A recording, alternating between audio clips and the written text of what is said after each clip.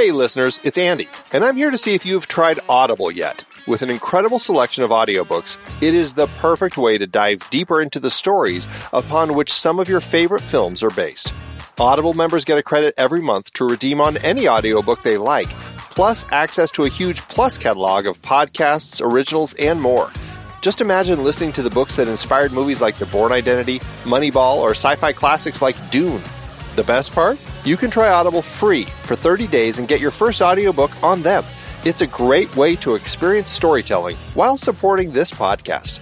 To get started, go to thenextreel.com/audible or text The Next Reel to 500-500. Listen to incredible audiobooks and support the show today. That's thenextreel.com/audible. I'm Pete Wright. And I'm Andy Nelson. Welcome to The Next Reel. When the movie ends, our conversation begins. In just a matter of seconds, you're going to hear a classic episode of this show from back in the day when we called ourselves Movies We Like. It took us a while to settle into the show's format, so you'll notice some differences as you listen to these episodes. For instance, it takes us a bit of time to actually get into the conversation about the movie. Things like that. But we're still proud of the conversations about the movies themselves, and we think they're worth keeping in the library. So enjoy these episodes from our back catalog. And you can become part of our Discord community, learn more about the show, and find out how you can become a supporting member at thenextreel.com. So thank you, everybody, for downloading and listening to The Next Reel. We appreciate your time and attention, and we hope you enjoy the show.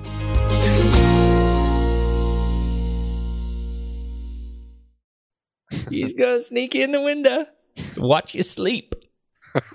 He likes to sit there and watch you sleep. He's going to take his place right next to your mama, who still sneaks in and watches you sleep at night, too. Oh, have you read that book? Do you remember reading that children's book? Yes. I don't remember what it was called. It was the one where she sneaks in to... That was the most... Is that the one where she rocks him to sleep as an adult? She doesn't rock him to sleep, but she sneaks into his room in the middle of the night and picks him up while he's sleeping and rocks him. It's terrible. It truly is. It's really awful. The most horrifying children's novel. Hi, this is what you should grow up to expect from your mother. She's going to sneak into your house your entire life and watch you while you sleep and fawn over you. They actually made that into a movie. It's called Ride. We did the trailer last week. Very funny. Very funny. I think that's a little more of an extreme helicoptering. I think there's a good horror film in there, actually. That's really funny. So, what else is going on in your life? You feeling good? How's your kung fu? It's full of fighting. It's full of kung fu fighting. Yeah, strong, fast as lightning. Mm-hmm. I have been in Las Vegas this week. Yeah. How was the old Vegas? Oh my gosh. As Vegas-y as ever? That town is bananas. It's just crazy. It is. Right? A crazy town, yes. I don't know, man. I don't know how one does it. Spends any time there. There was an interview, first of all, I was staying at the Aria, and when you walk in, everything's like a smart room. So you walk in and all the lights fade up and the curtains open and the TV turns on to the Aria channel. Ooh. And it was super fancy. And there's like a master remote next to the bed, kind of a picture frame remote, and you tap it and you say, I want the alarm to come on at 6 a.m. and I want these things to happen. I want the curtains to open, but only the blackout curtain. I don't want the sheer curtain to open. And I want that just because I want the light. And then I want the TV to come on, but I want it to play soft jazz. Like, you can tell it to do all these things. It was just crazy. Wow. But the biggest thing, which was that the Aria is really close to the Bellagio, right? It's another kind of MGM. Sure. Kind of thing. And I hadn't, the last time I was in Las Vegas, it was before the Bellagio was around. I should say I've been in Las Vegas since then, but I didn't go down to the new strip and see some of these new things. So I'd never been to the Bellagio, and I'd never actually seen the fountains. So my only experience with the fountains was Ocean's 11. Ocean's 11. That's exactly where I'm going with this. So I'm just... Have you seen it? Have you done the show? You been down there? I've been there, yeah. Okay. Ocean's 11 is full of horse pucky. You see Brad Pitt and you see Clooney down there, and they're just leaning up against the rail, and they're all casually doing. People are just kind of leisurely walking by, and you hear da da da da, and everything's great. It's so peaceful there. When I was there, there's 10,000 people, and we're all trying to dodge like guy dressed as Batman, guy dressed as Bumblebee, stripper cops, and the guy hucking 2-for-1 $5 beers. It was insane. It was awesome. insane. They should have had that in Ocean's 11. It would have. That's what I'm saying. Let's. I would love to see Clooney and Pitt like dodging the Batman guy, and like, no, I'm not going to give you $1 to take my picture with you, Bumblebee. I'm not going to do that right now. I came to see the lovely fountains. Did Bumblebee transform and drive off? No, he didn't. You know what? He was a grocery cart. Painted yellow with some plastic on it, but his eyes, the helmet was really quite authentic. It wasn't, it wasn't giant. It wasn't robot authentic. It wasn't robot authentic. Yeah. Anyway, it's that town is bananas. So thank you, Las Vegas. I had a great trip. Spent most of my time really just in the area shooting this conference, which was also delightful. It's a lovely facility. Excellent. Yeah, lots of robot stuff. Robot curtains, robot light. Everything was robot. I came home and I want to like totally make my house smart. Do you remember Maximum Overdrive? Be careful what you wish for, Pete. Yeah, right. That was like the Stephen King movie that the Stephen only one King he directed. Where exactly. Was it the spiritual sequel of Carrie? Where all machines come to life, like there's a meteor or something, and the ATM machine is like refusing to give money to people, and it's like that's exactly what would happen. It's like even the curtains would just like just move to spite you. I don't think I want to open right now. That's right. You will not get light or vitamin D. Tough. Let's tell the people where we're from. Where are we from?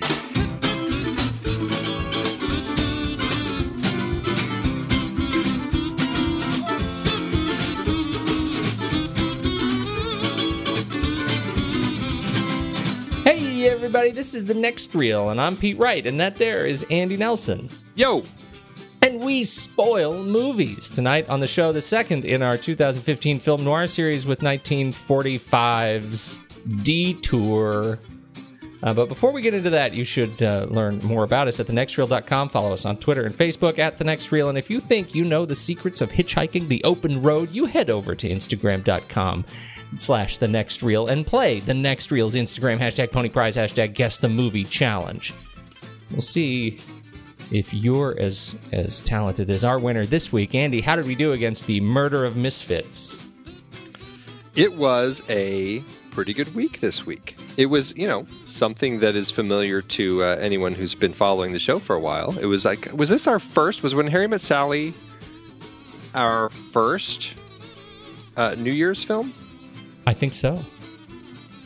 I think it was. While you talk, I'm going to look it up. Yeah, figure that out. But yeah, it was When Harry Met Sally, an absolutely fantastic romantic comedy that spans, the love story of these two. And it was kind of a good race. It was the fourth image in, and it ended up being like a neck-and-neck finish between Jenny Level and Mr. Tilkvist. And they came in, it must have been fragment of a second apart, and Jenny Level pulled ahead just seconds. Actually, I think it was about 25 seconds, but I like thinking that it was just a fragment of a second ahead. Wait, you like to think it's, but are you serious? It was 25 seconds? 25 seconds before Mr. Tilkvist, Jenny Level, pulled in with When Harry Met Sally. Yeah. Yeah, so he probably didn't even see it on his display. He typed it in and hit enter, and then hers was already right there before his. Have we ever had a photo finish like this? I don't know. I don't think so. I think this might be the first photo finish that we've had. That is so cool. Yeah. And yes, I will confirm this. We did When Harry Met Salary. When Harry Met Salary. Yeah, Harry Met Celery. January 6, 2012. So that would be our first. That was our very first New Year's show. Excellent. Well, yes. Yeah. Well, Jenny Lovell, she did nail it on Image 4, just ahead of Mr. Tilkvist, like I said. So she is entered to win the 2015 Pony Prize. Jenny hasn't won in a while, right? I don't think so. I think it's been a little while. I think it has. All right. I think it's time for us, Andy. Let's do those trailers. Let's do it.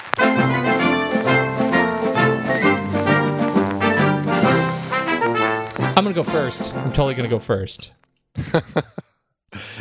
As well you should.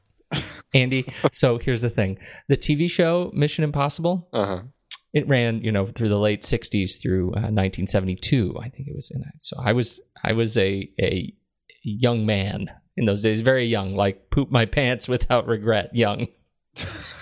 and I have it on some authority that my father used to prop me up with him in my infant days, and we would watch Mission Impossible together while he would eat barbecue bologna sandwiches and Cheetos and Coke. So that's how long I have had a connection to this franchise. My connection runs deep to this franchise. I'm sorry, I'm stuck on the diet here. No, it was not good. And I should add, it was also, they were made on just strictly as blanched white bread as you could find. Sure. And barbecue, you take the bologna, the round slices of bologna. This is good. And you fry it in barbecue sauce and you put it on. And you don't put anything else on. It's just essentially bread. It's awful. Why would anybody do that to their body? But that was a thing in my family. And so I have a connection to barbecue bologna sandwiches and now Mission Impossible. Those things are tied together. That's fantastic. And that's why I am pretty thrilled that we finally have a trailer that dropped this week for Mission Impossible Rogue Nation. The IMF is uniquely trained and highly motivated. Specialist without equal, immune to any countermeasures. But it is an agency of chaos. The time has come to dissolve the IMF. Now I want you to choose your next words very carefully. Where is Hunt? Last I heard, he was tracking the syndicate. The whole gang is back together in this film. Right? Yeah. Tom Cruise, Jeremy Renner, Simon Pegg, even Ving Rhames is back in this thing. Yeah, he's I think been in almost. Has he been in all of them? No, he has not been in all of them. Well, I take it back. Maybe you could count that he was in one of them where he wasn't actually in it, but he showed up at the restaurant drinking a beer with Ethan Hunt at the end. Right? That sort of counts, but not really. Yeah, he didn't go on any missions. He didn't do a mission. You're right. It was a walk-on. It wasn't a thing. But now he's back. He's back. He's a real thing. But Alec Baldwin joins the cast of this one, and Rebecca Ferguson, I guess, is playing the very kick buddy female lead on this thing. She looks tough. I don't know. That's trailer, man. They hit hard in this trailer, so I'm very, very excited about it. I had heard nothing about it, nothing at all. I mean, I knew that there was a script. Like that's as far as I got, and I feel like I only just discovered that a few weeks ago. And then Tom Cruise, somebody retweeted Tom Cruise on his Twitter feed, and his tweet was "Light the fuse." I thought, well, wow, they must be about to start shooting. And 2 days later, the trailer dropped. So that was a very short shoot. And filmmaking has gotten very, very efficient. That's right. It's all done live. It's all done live. This one hits July 31st, 2015. What do you think? Are you in for Rogue Nation? Oh, IMAX? 100%. Atmos? 110%. I'm so excited. As you know, I did my big Tom Cruise marathon last year. And I mean, I love the last 3 Mission Impossible films. I think that they're great. I mean, the last 2 Mission Impossible films. I'm pre-loving this one. I guess I was including this in my love. That was kind of funny. It looks so good. I love the airplane thing. Yes, open the door, and he doesn't open the door, and that is even the poster of Tom Cruise hanging off of the side of this airplane as it takes off into the air. And I guess you missed it. I saw a video of him hanging out the side of a plane that was posted online like 2 months ago or so when they're filming. Like somebody actually was filming Tom Cruise, crazy Tom Cruise, actually doing this stunt where he actually was hanging off the side of an airplane as it took off, and they filmed this scene. And somebody filmed it with their phone, and you could see this little dot of Tom Cruise on the side of this plane as it actually took off. And I was like, I cannot believe that man. He is flipping insane. But that is awesome. It makes me want to see it all the more. I'm super excited. This one, I will say, there's so much stuff going on in the trailer. This one, maybe more than any of the others, I really felt like this really was an impossible mission. Yeah. No, I'm right with you, and I'm pretty excited about Tom Cruise right now, and I think I have been excited about Tom Cruise for several years. I mean, with the exception of Rock of Ages, Mission Impossible: Ghost Protocol, 2011, Jack Reacher 2012. I'm on the record. I liked that. I liked that film a lot. Oblivion, I also liked quite a bit. I know I stand with fewer. I like it too. On that. That's good. Edge of Tomorrow, I think we both are on the record as quite liking Edge of Tomorrow. Then we've got Rogue Nation, and are you kidding? That's 2015. Top Gun 2, and then Jack Reacher: Never Go Back. Oh yeah. I'm okay with him diving back into the well on those films. And I really am. And I would jump back. I mean, Night and Day, it was fun. It wasn't that great. But Valkyrie, I was actually quite impressed with Valkyrie. I thought that was solid. You're right. It was. And even before that, Tropic Thunder. Yeah. That's just that is a brilliant role. I'd love to see him reprise one day. Me too. So he's on quite a run. He is doing the movies that he just needs to do right now. I love these movies so much. I'm absolutely okay with giving my money to the cinema in exchange for the value that I get from Tom Cruise in movies. Here. I'm 110% in agreement with you on this one. All right, July 31st. I think I'll actually be in New York. To find a way to see it in the woods. There you go. All right. How about you? My trailer is a little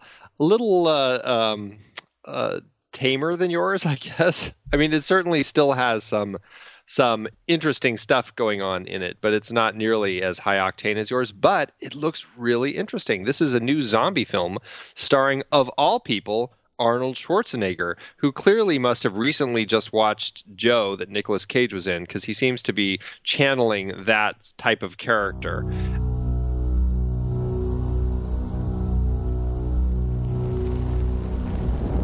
Dad, you've protected me all my life.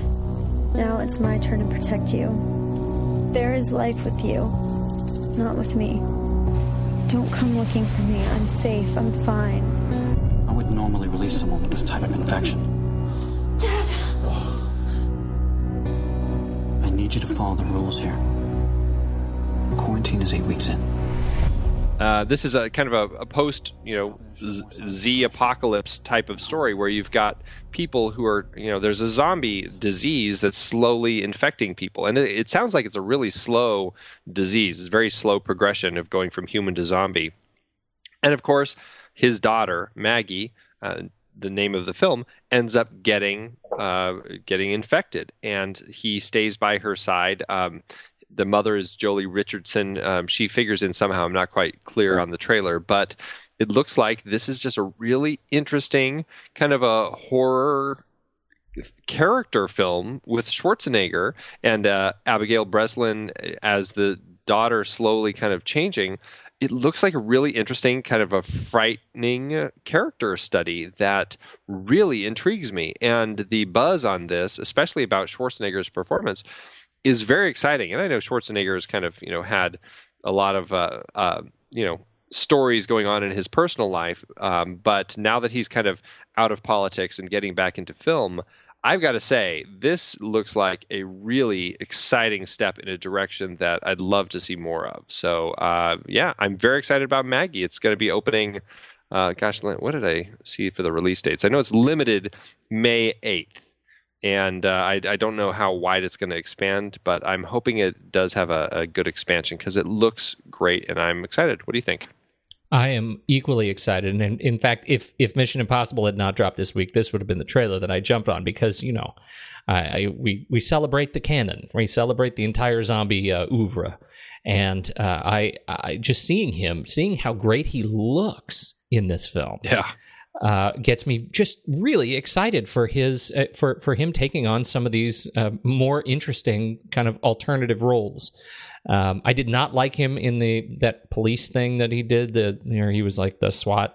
Oh, yeah, I missed that one. SWAT leader, and I just wasn't crazy about that. The films that he's back to, obviously we haven't seen Terminator Genesis yet. I'm reserving judgment, but this one is I'm more excited for Maggie than even Terminator Judgment in terms of the Schwarzenegger performance. Terminator Genesis, because he looks really, really good. And Abigail Breslin, of course, the final sequence when her feet come out of the bed, and it's a close up on her feet as that foot just kind of enters the frame, is really haunting. So I'm very excited about it. It's one of those, if you kind of celebrate the catalog of zombie films,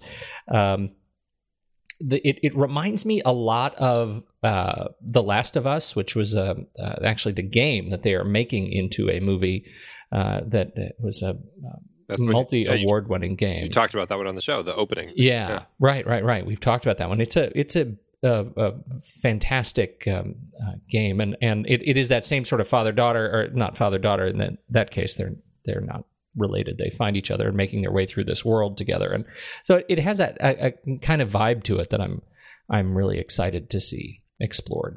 Excellent. It's almost, you know what it's almost like? It's almost like what was the one with Will Smith that I like so much? I Am Legend, but like a year earlier.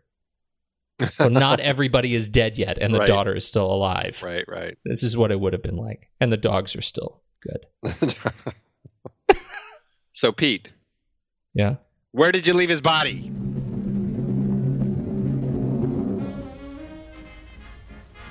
Did you ever want to forget anything? Did you ever want to cut away a piece of your memory or blot it out? You can't, no matter how hard you try. Mr. Haskell, what's the matter? Are you hurt? Are you hurt, Mr. Haskell? That's life. Whichever way you turn, fate sticks out a foot to trip you.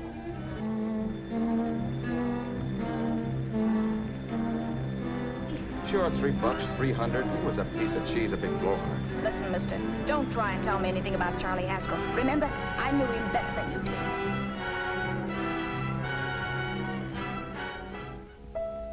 I pounded the piano in there every night from 8 until the place closed up. So when this drunk handed me a 10 spot after a request, I couldn't get very excited. What was it, I asked myself? A piece of paper crawling with germs. Then I thought of something. Hello, Sue? This is Al. You're working as a hashlinger? Gee, honey, that's tough. Those guys out in Hollywood don't know the real thing when it's right in front of them. Look, I'll tell you what. You stay put out there, I'll come to you. I'll be there if I have to crawl. If I have to travel by pogo stick. Yeah. Bye. Ever done any hitchhiking? It's not much fun, believe me. If only I had known what I was getting into that day in Arizona. Detour should have been a musical. Wouldn't this have been a great musical? It can still be a great musical, Pete. Let's write it. This whole podcast is going to be a musical. Film, 1945 noir thriller, stars Tom Neal and Ann Savage. This was adapted by Martin Goldsmith, based on off of his own novel. Yeah, have you read it? I haven't. I heard, according to Ulmer, that it's awful.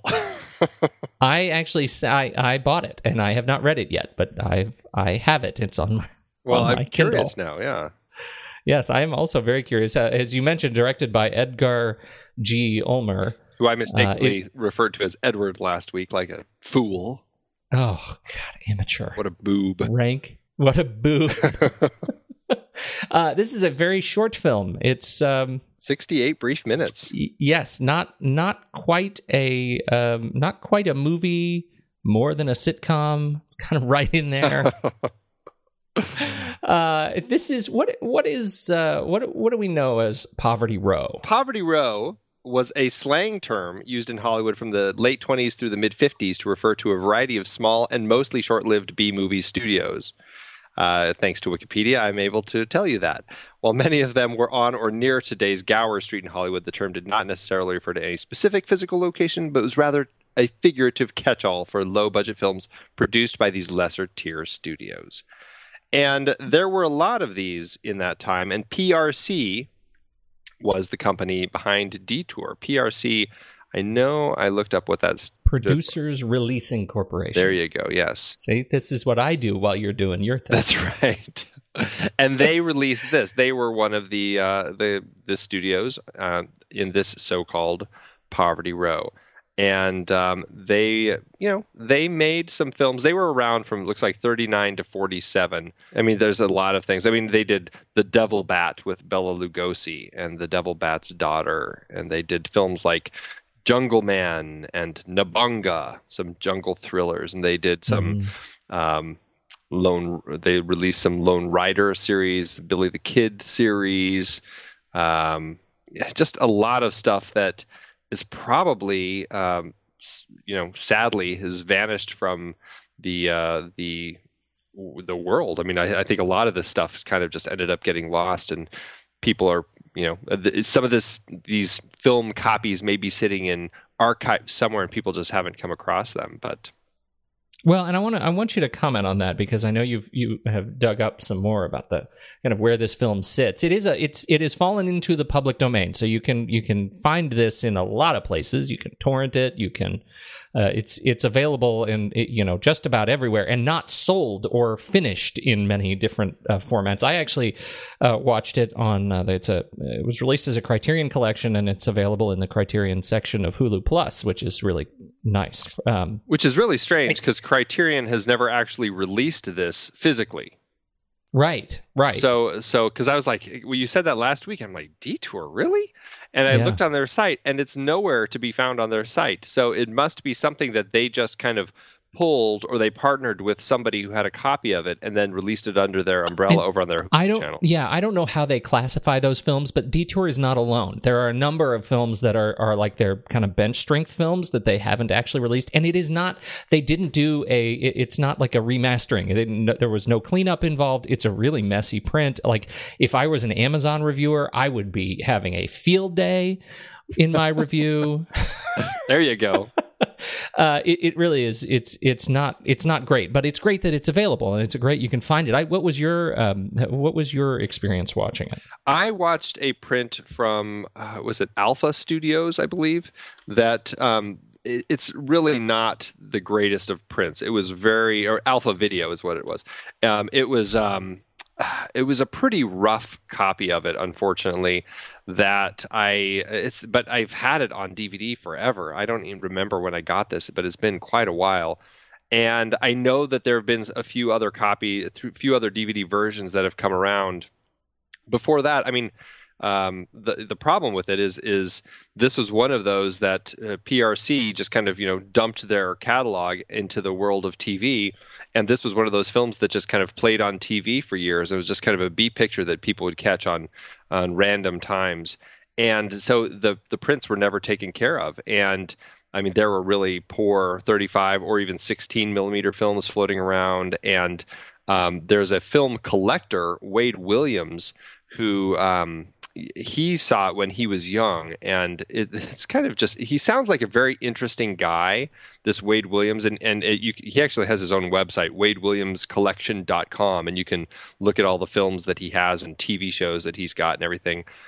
He sounds like a really interesting guy. He's got a lot of really interesting old sci-fi films, and he bought a copy of Detour, and apparently his is like, it sounds like the most pristine copy that's out there. And he did release it through, I believe, through Image DVD, I think. And I haven't seen that copy, so I can't speak to it.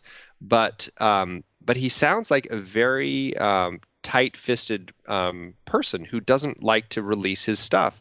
He's never released the trailer. He has, I guess, a copy of the trailer for Detour. He's never released it.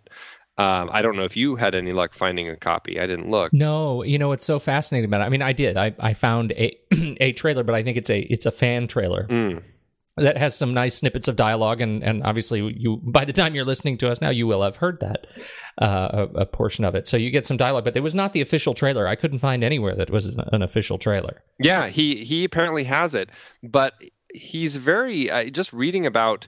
I mean, his site, of course, paints him very nicely. But if you read other DVD review sites, they talk about how this is this guy who won't let these DVDs out of his clutches. He doesn't want to. He's afraid, I guess, knowing that it's a public domain film, that once he puts his pristine copy out there, that it's gone, and he really, doesn't really have much way to make money off of it anymore. And so it's never been released on Blu-ray. I don't know if his version is streaming anywhere. So, it's just one of these things. And this is what happens. You get these kind of fights that happen once a movie goes into public domain.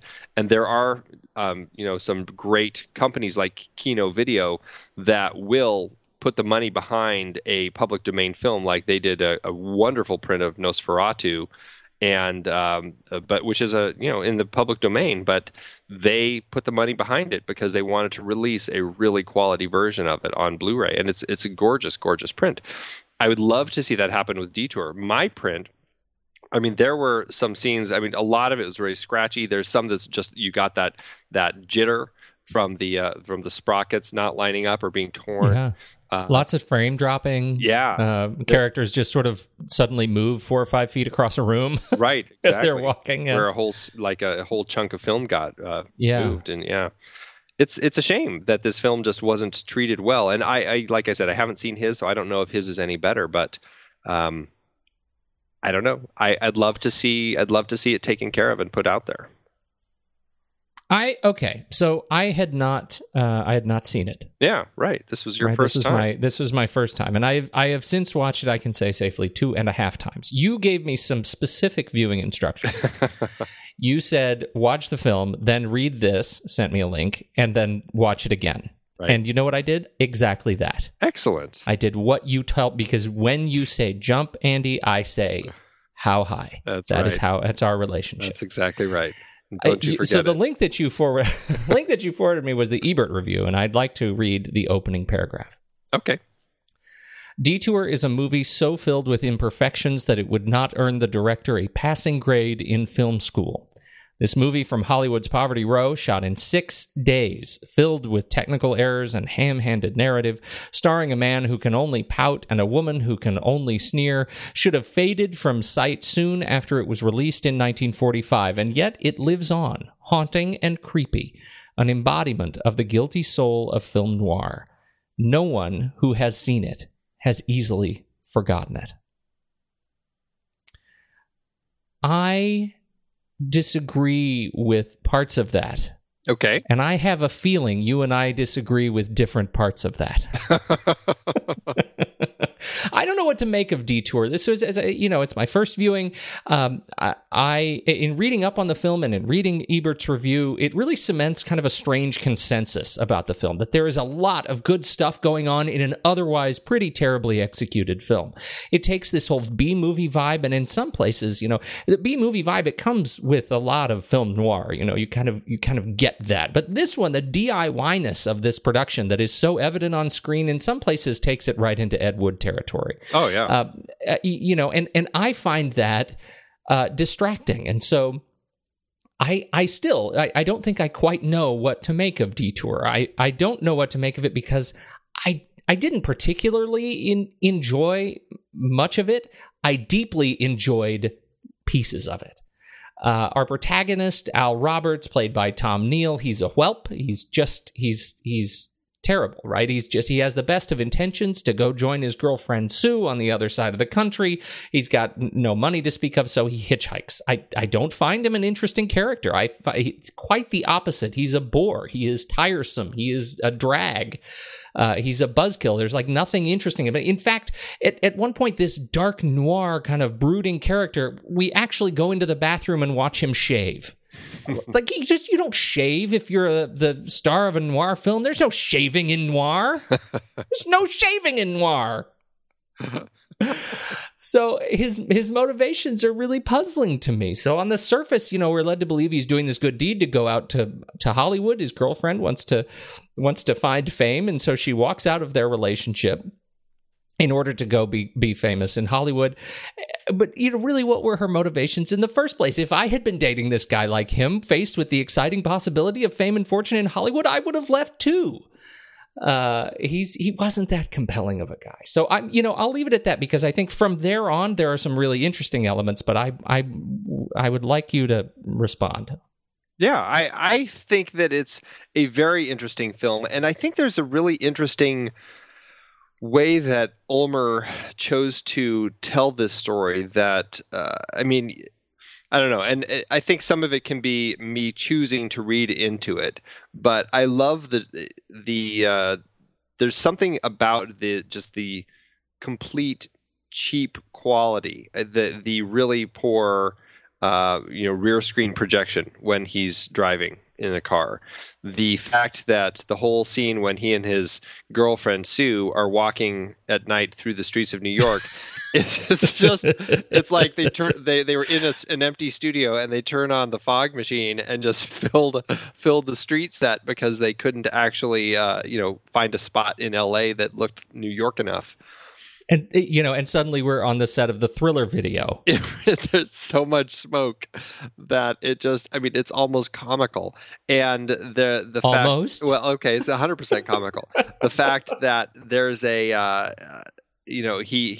when he shot the scenes of him hopping in cars as he's hitchhiking, he didn't do it the right direction, and he wanted, instead of going left to right, which makes it look like people are going west to east, he wanted them going right to left, and so he flipped the film, and by doing so, the cars are on the wrong side of the road, and the driver's on the wrong side of the car, and he's getting in on the driver's side, and so it all looks completely backward. And there's so many things like this through the film that just scream cheap production. That, you wouldn't ever see a film that is 5-star rated in Roger Ebert's great reviews or great movies, selections, that has all of these flaws. You'd never find a movie that's made today that is given this much special treatment, except for the fact that there is this dreamlike quality to the story that I always find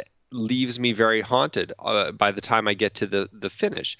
There's something just really very creepy about this woman, this very femme fatale woman that Anne Savage plays to a T. I think that she's just very frightening in her role, and she does just a wonderful job as she really just rips into him, in this relationship.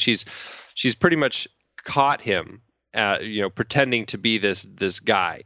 The driver has a heart attack. Yeah, we gotta step back, because I think that the story of Charles Haskell, the real Charles Haskell, the driver who picks up Al Roberts, it sort of plants the seed for this relationship, that Anne Savage comes into the picture, and so that I think is really interesting, because both Haskell and Vera are characters embodying sociopathy. Right, and they become these sort of sociopathic satellites to Al Roberts. In the case of Haskell, he's an extremely wealthy gambler. It sounds like he's on his way to LA to pick up horse winnings or something. Right. And so he's very, very wealthy, and he picks up Al on the road, and after a long period of silence, they start to learn a little bit about him, and he starts telling these stories with some relish about how he was in fights and cut another kid and put a kid's eye out. Put a kid's eye out. That's what it was. He put a kid's eye out, and he was, he talks about it with such like passion and such kind of relish, and we notice the deep scratches on his hand, and he starts telling this really misogynistic story about how he put this woman out. He picked her up, and she was ingracious, and so he put her out on the street. Any man would have done it. He's not a good guy. And then, where you pick up, he has a heart attack on the road. Yeah. And so that's where the first sort of poor bit of judgment comes in on the part of Al Roberts. He knows he needs to get to LA, and so he decides to take on Haskell's identity. Right. Because no one will believe that Haskell died. Everyone will think that he killed him. And then if he tells the police and he does get away, he's going to end up broke and have no ride. So knowing that Haskell has a ton of money, he takes his identity and his money and his car and continues to LA. And then he picks up this beautiful hitchhiker who seems, all wonderful, but it happens to be the girl that Haskell had the tiff with and had scratched him up. And she knows that this is not Al's car. And, she's got that very frightening moment where she sits up. It looks like she's sleeping in the passenger seat. And all of a sudden her eyes just open. And then she lifts her head up. And that whole, like, where'd you leave the body? Where'd you leave the owner of this car? The way that she just all of a sudden hits him with these lines, I am always just taken aback by, because she's so direct and pointed and barbed. And there's just so much venom in everything that she says. I love Vera. I have such a great time watching her character throughout this film, because she just is this beautiful representation of the femme fatale. And then, of course, she is kind of controlling Al. But the thing that I love about this story is, and I really was picking up on it more this time, is there's this real dreamlike quality to it. And I mean, like a lot of noirs, it's being narrated to us by Al after the fact. He's sitting in a diner, and we've got that great camera move as the camera kind of goes in on his face. All the lights in the restaurant dim, and you've got that kind of that light behind the gobo that shines up on his face as the narration begins and we flash back to the story. There's something to be said about a story that's narrated, and there have been great films out there that have the good examples of the unreliable narrator. And I'm starting to feel like this is not just a sad sack who makes really poor decisions. I mean, posing as a dead man, hiding the body in the bushes. I mean, it's like the most absurd decision to make. Like, oh, this seems like the logical thing that I should do in order to keep moving along. Mm-hmm. I don't know. It's noirish mentality, but at the same time, I'm starting to feel like, and again, I don't know if Ulmer was necessarily thinking this, but this is definitely my interpretation now, is that this is the narrator wanting us to believe that. This is him really kind of painting this picture of I don't want people to think that I'm this killer. I'm going to paint it like like he had a heart attack, and he's like selling it to himself as much as he's selling it to us. And the whole story. I mean, even when you look at the flashback of him and Sue walking through New York, just the fact that it's so ethereal and everything just screams dream to me. And it creates this mood that takes this man down this journey, or down this path that is just a very dark journey that into really kind of the dark places in his soul that he doesn't necessarily want to go to. Well, and I'm glad you said that, because I think that's one of the things that keeps me watching after about minute 31 is that we have this twist. Once we get into Vera, you start to get this sense, particularly on the kind of the third watching, you get this sense that she is a caricature of a woman. Like, she's someone who can't possibly exist. She is way, way too just bipolar in her in the way she interacts with him, right? She's happy and supportive about this plan. She's encouraging that they're going to do something great and make a lot of money, and then she's crazy angry and coming after him. And his, as you say, his unreliable narrator, the voice that we're hearing from him, the sad sack voice in the bar, is this voice of, can you believe I'm such a victim? Mm-hmm. Well, I find that really interesting because that's it's that kind of codependence that we were set up early in the film. I think it's so funny that we come back to this codependence theme after talking about it in La Vie en Rose. We have his relationship with Sue, it can't be good unless he can't be okay unless she's okay, and she's not okay, and so he is trying very hard to rationalize their relationship together. But at this point, once we see how he's interpreting his relationship with Vera, who knows what happened to Sue? Did she really go to L.A. or did she, air quotes, go to L.A.? Right. Who is the most dangerous character in this film by the end of it? We have 2 people confirmed dead at his hand, and yet how accidental could it possibly have been? That's the piece that I think makes it really interesting. If I could just get over the fact that I'm so not interested in his whelpishness.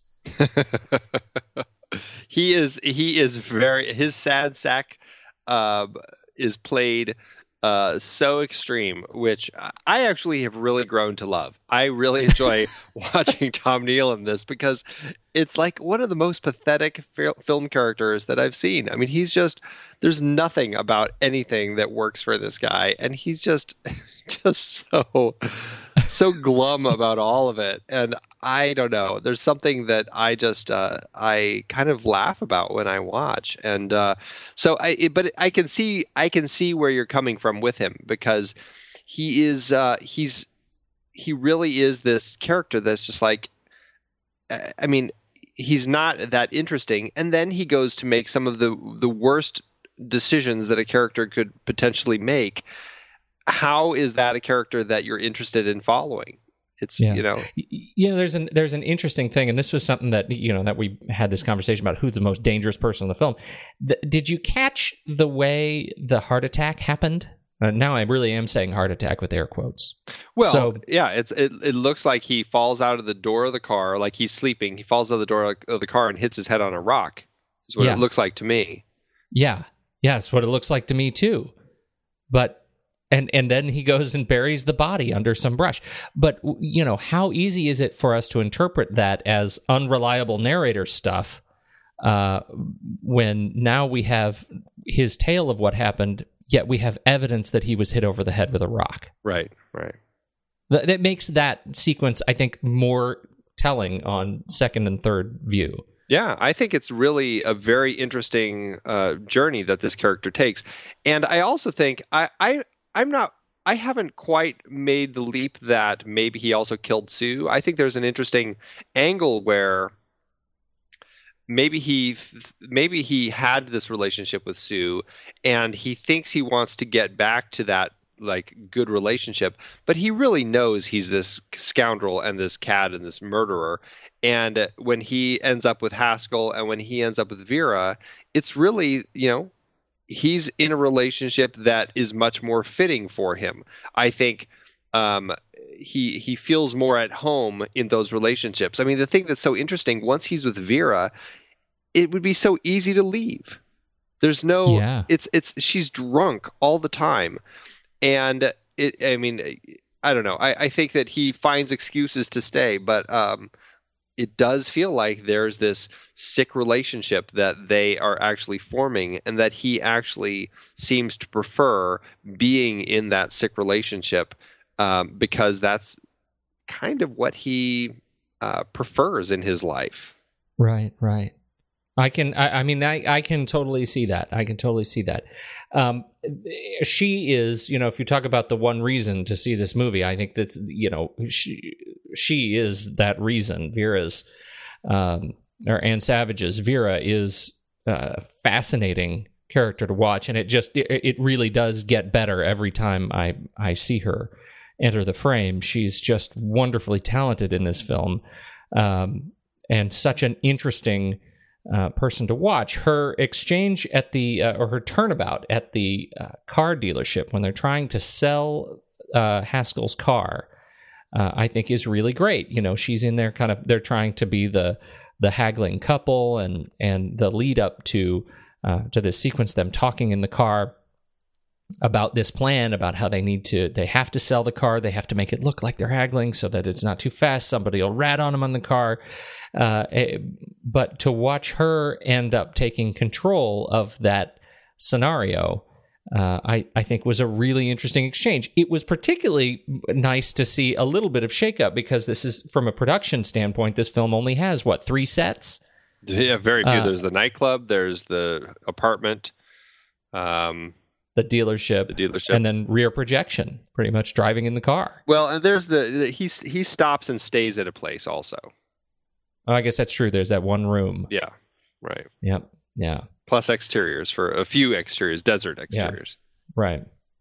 So anyhow, there is a nice kind of play back and forth between them, which I think takes on more interest as you start to think about her as a manifestation of his relationship with kind of women, and as a manifestation of his memory, makes it more interesting to me. Yeah. It is, if you look at it on its surface, and this is what a lot of the reviews say, if you won't like the movie if you take it on its surface. I completely agree with that. This is a film where, and I'm curious to look at the Amazon reviews for this one. This is a film that, I think if any of our listeners come to this and watch it and then listen to us talk about it, they're probably going to come to the show completely irritated that they watched this abysmal movie. But it is really something that it is more enjoyable, I think, having looked into it a little bit more. And I don't know, I mean, did you find that after, I mean, I didn't give you that much, just that one review, but after reading that and then watching it a second time, did you find more appreciation with the story or more interest in it? Well, more after us just talking about it, but I think I'm one of those people that I think I'm not looking at it just on its surface. I hope our conversation is one that indicates that I'm not just taking it on its surface, and I'm still not entirely sure that I'm going to be dipping back into this well in the future. I think I love what the intention of the film, I really do, which is why I want to go back and read the book. If, awful or not, I'd really like to kind of understand where it came from, because I think there are some really interesting things going on there, but the execution of it gets in its own way. It's a film that trips over itself, and I can. This was the point I wanted to make earlier. I can totally see why this film is popular in the circles of the deepest film critics, but didn't get any production traffic and has fallen into public domain. If this film had been really more broadly popular, if this had been a Maltese Falcon, somebody would have taken ownership of it, right? Somebody would have made sure that this didn't end up, that the best print didn't just end up in Wade's basement. Yeah, I think that I think you're right, and I think I think a lot of that, unfortunately, comes from its origins, coming from a studio that is on Poverty Row that did not really care at all about what it cranked out. It looked at it as a way to make money, cranked it out, and then just as soon as it was done with it, sold it off to the TV stations for money. It just shows that they never went into making any of these things with the intention of it being anything more. The fact that it does have, PRC did crank out a few films that people still regard as classics, or at least films that are worth revisiting, I think, says something about the people that they had working for them. And it is a shame that the films, I like I said, like you said, we haven't read the novel, but the people were there to make a story that if a big studio had taken this story, I'd be very curious to see what type of film it would have been. Yeah. Yeah. Now, have you seen the remake? They tried to do a remake. They didn't try. They did. They did a remake. It was actually... And it wasn't the son of, what's his name? Yeah. in that same role? Tom... Yeah, Tom Neal. Neal's son. Tom Neal Jr. was reprised his father's role, which I think is very interesting. And Aaron McGrain played Sue, and then Duke Howes played Charlie Haskell, and Lee Lavish played Vera. This was released in 92, I believe. And, one of those films that I completely don't recall ever hearing about. But interestingly, Wade Williams was actually behind it. He loved Detour so much that he actually got this made. And I hear it's just completely abysmal.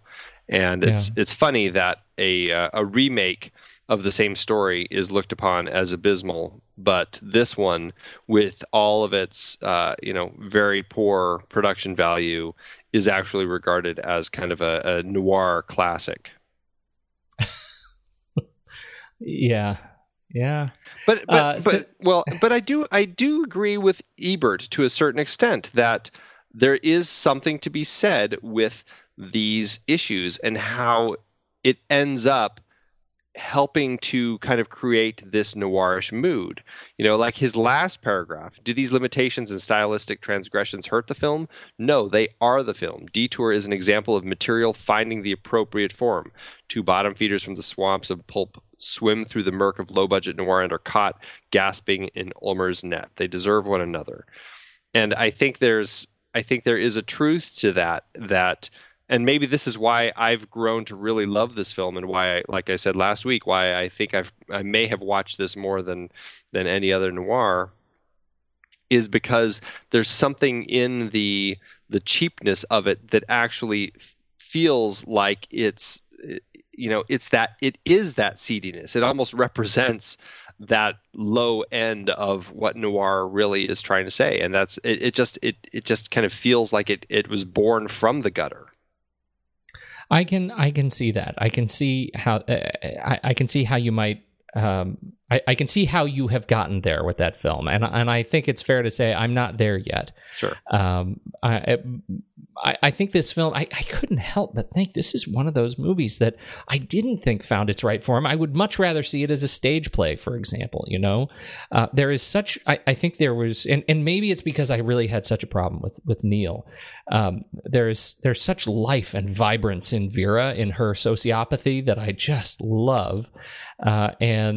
He really, it's not just that there's a dreamlike sense to the film. He's in a trance much of the film, and I think that is so distracting for me. But I think there are a lot of layers to the film. It's one that I would love to see on stage. I would love to see it remade with some broader intention to it, and a little bit more interest. The cinematography of the film, it's actually fascinating. Benjamin Cline is the cinematographer of the film. The camera was, it might as well have been an episode of I Love Lucy. Like there was no energy to it. It was like there was certainly not the energy that we have already come to expect from other films of the same genre at the same time. This was very clearly a 6-day shoot, and yet Ben Cline he's got 369 credits between 1920 and 1972. I mean, this guy was a machine. In terms of getting behind the camera. And I will say, for a 6-day shoot, there's actually more creativity in this film than you would ever expect. Like, I actually find there to be some interesting moments that do kind of stand out more so than what you would see in like an I Love Lucy episode. Like I mentioned, the interesting lighting game that they play when it goes into the voiceover. There's that really kind of disorienting shot that starts on when he's sitting in the diner. It starts on his face, and then it booms down to the coffee mug, which seems like a giant coffee mug. It like throws you, and then it kind of it pans over and moves over to the jukebox. There's some really interesting movement. Likewise, when he kills Vera in the end, you've got that really fascinating, almost first-person point of view camera perspective, where it's like the camera shows her face, her strangled face on the bed. It goes out of focus and moves up to the mirror or to the nightstand, and it focuses in on her hairbrush. It goes out of focus and it moves over to her shoes and it focuses on those. And it kind of keeps moving around, going in and out of focus. And for a film that was shot in 6 days, yes, a lot of it was very kind of standard and not overly creative. But I actually think that they did find some ways to make it at least more interesting than it should have been. All right, I'll give you those. I'll give you those sequences, and I'll add one more to it, but I'm not officially changing my opinion. When she picks up the phone and says she's going to call the cops, the camera stays right on her. And I think what is a really interesting switcheroo, she talks to the cops while her eye line is straight at him. As he starts to struggle with her, the camera doesn't change. Like they don't cut back to him. And the next cut is again from over his shoulder. His back is still to us, but it's now from outside of the room. And I find that such an interesting tussle. That is one that I'm going to add to your list. Yeah. I'm still not that excited about it, but no, I mean, I agree. I think list. a lot of it isn't that exciting, but I think there's more in it than you would expect for a 6-day film shoot that does lend to this feeling of just kind of, something being a little more dreamlike, a little more something's just out of whack a little bit. I've grown to really appreciate all of that. The final assassination is so bizarre. Yes. There is another. They're still in their tussle. She is super drunk. The phone box is actually in the bedroom, and the phone itself has been out in the living room where the threatening police call happened. With potentially the longest phone cord that I've ever seen. Longest and most sturdy phone cord that you've ever seen. Yes. And she says, I'm going to grab the phone. And she takes the phone, and she somehow, as she's pirouetting to the bed, manages to really, really wrap the cord around her own neck and body. And so there's still some cord hanging out under the door as she locks herself into the bedroom, preparing to call the police. He grabs the cord. As his dream would tell, he's trying to rip it out of the wall. But in fact, he grips it, and you see he's wrapped the cord around his hand so tightly as he pulls the cord under the door, and it turns out the whole time he is strangling her as she is noosed up on the bed. Really an intense way to go. Yes. And like you said, incredibly strange. Yeah. Yeah, which lends more credibility to this dream state sequence that feels so loosely capitalized upon, but still, it's more credible. Once you watch it 2 or 3 times, that he really was the dangerous guy, and he is when he talks or when we see him remember his experience actually killing her, it is with much more confidence than when he's doing something else in the film. Yeah. So. I don't know, man. This is going to be one I'm going to have to puzzle on, I think, a little bit more. Well, and I'll tell you, I am not a 5-star, great movies, in my own opinion of this film. I don't think it's a 5-star great movie, but I do think there is so much going for it that I find it really watchable. It's like a bad movie that I just really love to watch. I mean, I hate calling it a guilty pleasure. Like, you could almost once upon a time have called this a guilty pleasure, but now so many critics are, piping up about how great it is that you can't really call it a guilty pleasure anymore. Yeah, I don't know. I don't know that that's a fair assessment. I can see how one would come to love this film. I think there are a lot of layers to it. I think that Anne Savage is really wonderful, and I think it's going to be something interesting. I'm really looking forward to exploring the source material, even as it is bad. If that gives me any more insight to how I should interpret this film, I'm open to it. I'm very curious. You'll have to tell me what you think. Yeah. Any other points you would like to bring up? I think that was pretty much it. I find it a very interesting film. There is, for people who are interested in Ulmer, I mean, he's a very interesting director who did a lot of these really quick and cheap films, but he also is known for some classics that, I think it'd be fun to talk about one day on the show. Just films that I haven't seen, but I feel guilty for not having seen them. Films like The Man from Planet X and Invaders from Mars and what about like the Black Cat? The Black Cat, right? Yeah, and I think that there's a lot of stuff that there's a great interview in Peter Bogdanovich's book, Who the Devil Made It, where he actually sat down and interviewed Ulmer. And talked a lot about the beginnings of his career. And he is a person, you talk about these people who were around at the time of the beginning of the industry, and it's amazing how much stuff they worked on and that they're not even really credited for.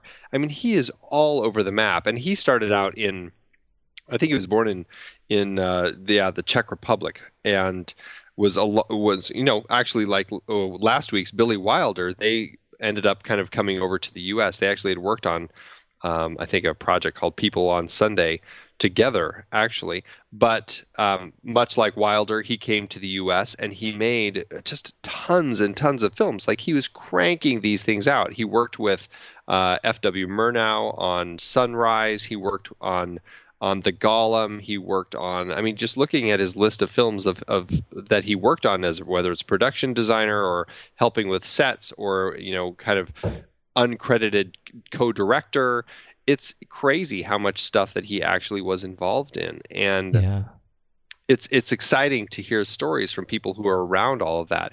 I think his mentality sometimes is very much just like PRC's, just there to kind of crank this sort of stuff out. But it is a really interesting interview, and I definitely recommend it for people who are interested in learning more about Ulmer. You got a link? Yeah, we could put a link to it. Put a link. Absolutely. Right. There's one thing we didn't talk about, but since we talked about the Hays Code last week, we should at least bring this up. The very, very end of the film, he's now, if you go by our revisionist logic, he is now a murderer 2 times over.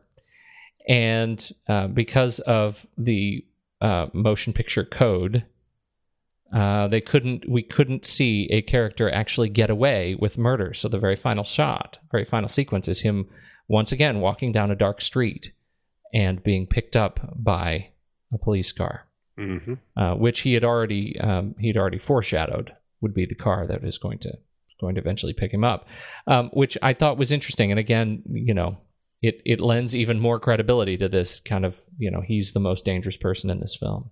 Yeah. So. Absolutely. Yeah. It's good thing to bring that up. I'm glad you did. Yeah. I live to serve. Really. I say we rank it. No, let's talk numbers. Did you get anything? The only thing I could find about this, I couldn't find anything as far as how much it made, but I did find there's some discrepancy about how much it actually cost to make. The initial figures, according to, I believe, him and a lot of people involved, is that it was $20,000. Very little money at the time, and that's about not quite $260,000 adjusted. Some people say it actually ended up going up to closer to $100,000, which would have been about $1.3 million. So somewhere between those two figures, that's where the production stands. And but that's all I could find. I couldn't find anything as far as how much it ended up grossing. I would love to know. Yeah, it'd be very interesting. Yeah. But for now, I think we should rank it. Let's do it. All right. Head over to flickchart.com/thenextreel, and you will see right there our stack ranking of our very favorite films. Set up an account. Set up your very own account. Like us, friend us, partner with us, and let's see if our films match your favorite films. Let's do it. Mm-hmm. Detour or Oh Brother, Where Art Thou? Oh Brother, Where Art Thou? I will agree with you. It's funny how that one keeps coming up every time. I know. Detour or Taxi Driver? Your favorite movie. Really? Another Really? very dark character. I'm going to go with Taxi Driver. I, too, am going to go with Taxi Driver. Detour or Major League? I will actually go with Detour in this one. Really? Uh-huh. All right. I'll give you Detour on this one. Oh, all right. Yeah. Detour or The Parallax View? Parallax View. Yeah, Parallax View. Detour or Prometheus? I would do Detour.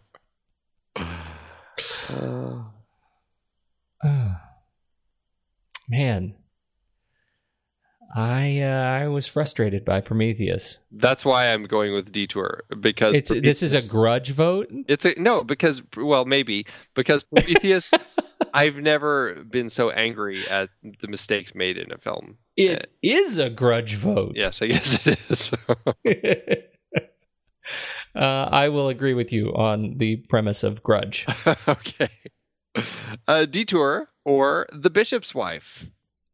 I would do Detour.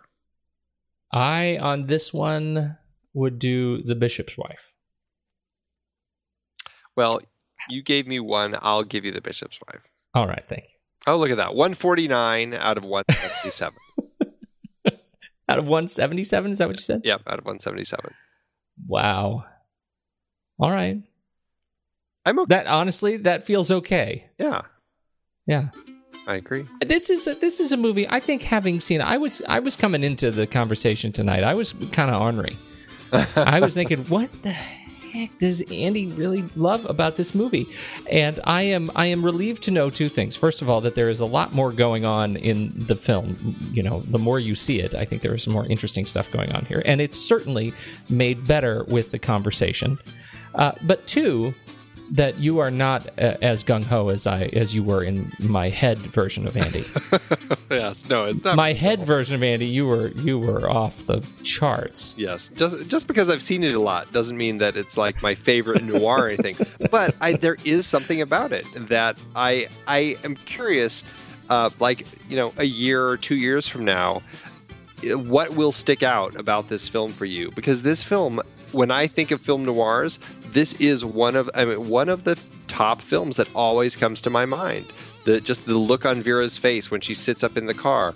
There are moments like that in this film that just scream noir to me. And when I think of noir, this is one of the ones that jumps right up into the forefront. I believe that. I believe that, and I don't mean that sarcastically. All right. This was good. Where do we go from here?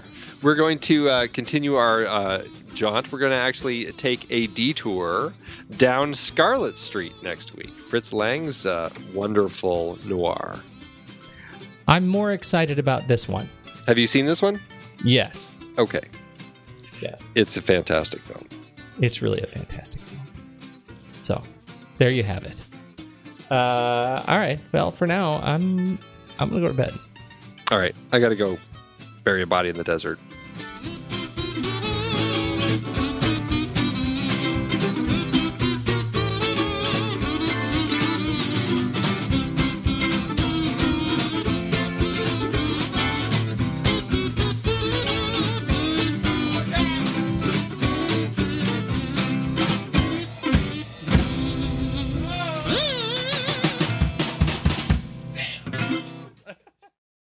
Mine comes from a regular reviewer, goes by the name of Acute Observer. Aw. Mm-hmm. It's kind of a long thing, a long review. I'm going to skip some of it. Okay. The whole first paragraph is about the story. Vera and Al register as Mr. and Mrs. Charles Haskell. Quote, "I'm always right," their conversation tells about their characters. They don't sell the car. They dine at a drive-in. Vera has big ideas. The monetary figures date this film. An argument results in more bad luck for Al. He leaves, but an unforeseen event occurs to end this story. A better script could improve this low-budget story. The idea of impersonation of a stranger was used in other films and stories. If Vera was thrown out of Haskell's automobile, how is it possible that she would return to it and be ahead of it, going the other direction? As a 2-star. That is pretty funny. Yeah. Probably another film flipping problem. Right. What's yours? I actually am going with a different one than the one I was going to go with. Oh, good. You're changing it up. I know. This is a 1-star by Femfally. Femfally? I don't know. I'm not quite sure how you say it. Who says, "Ha ha! I had to respond to all the reviews saying that this movie is masterfully done. This is a great movie only because it's so incredibly terrible. It's funny, it's cliche, and it's definitely not great film noir. I once watched this movie in a college film class as the teacher's joke. I just wanted to straighten that out before I say that I still love this movie because of its obvious low-budget bad production and funny antics that are supposed to be dramatic, like when the two lovers are walking through the street and the director pans up at the street lamp and then down again at the couple about 5 times for dramatic effect, and it really just comes off as something that would happen in a spoof. If you're out for a good laugh, this is a great movie to give it. If you really want to watch the pinnacle of great film noir, watch Out of the Past or my personal favorite, Touch of Evil. Well, there's a point. There's a point to it, and I think it's pretty funny. I personally love the fact that their teacher showed it in film class as a joke. Oh, my. That is pretty funny. That is very funny. All right. Thanks, Amazon.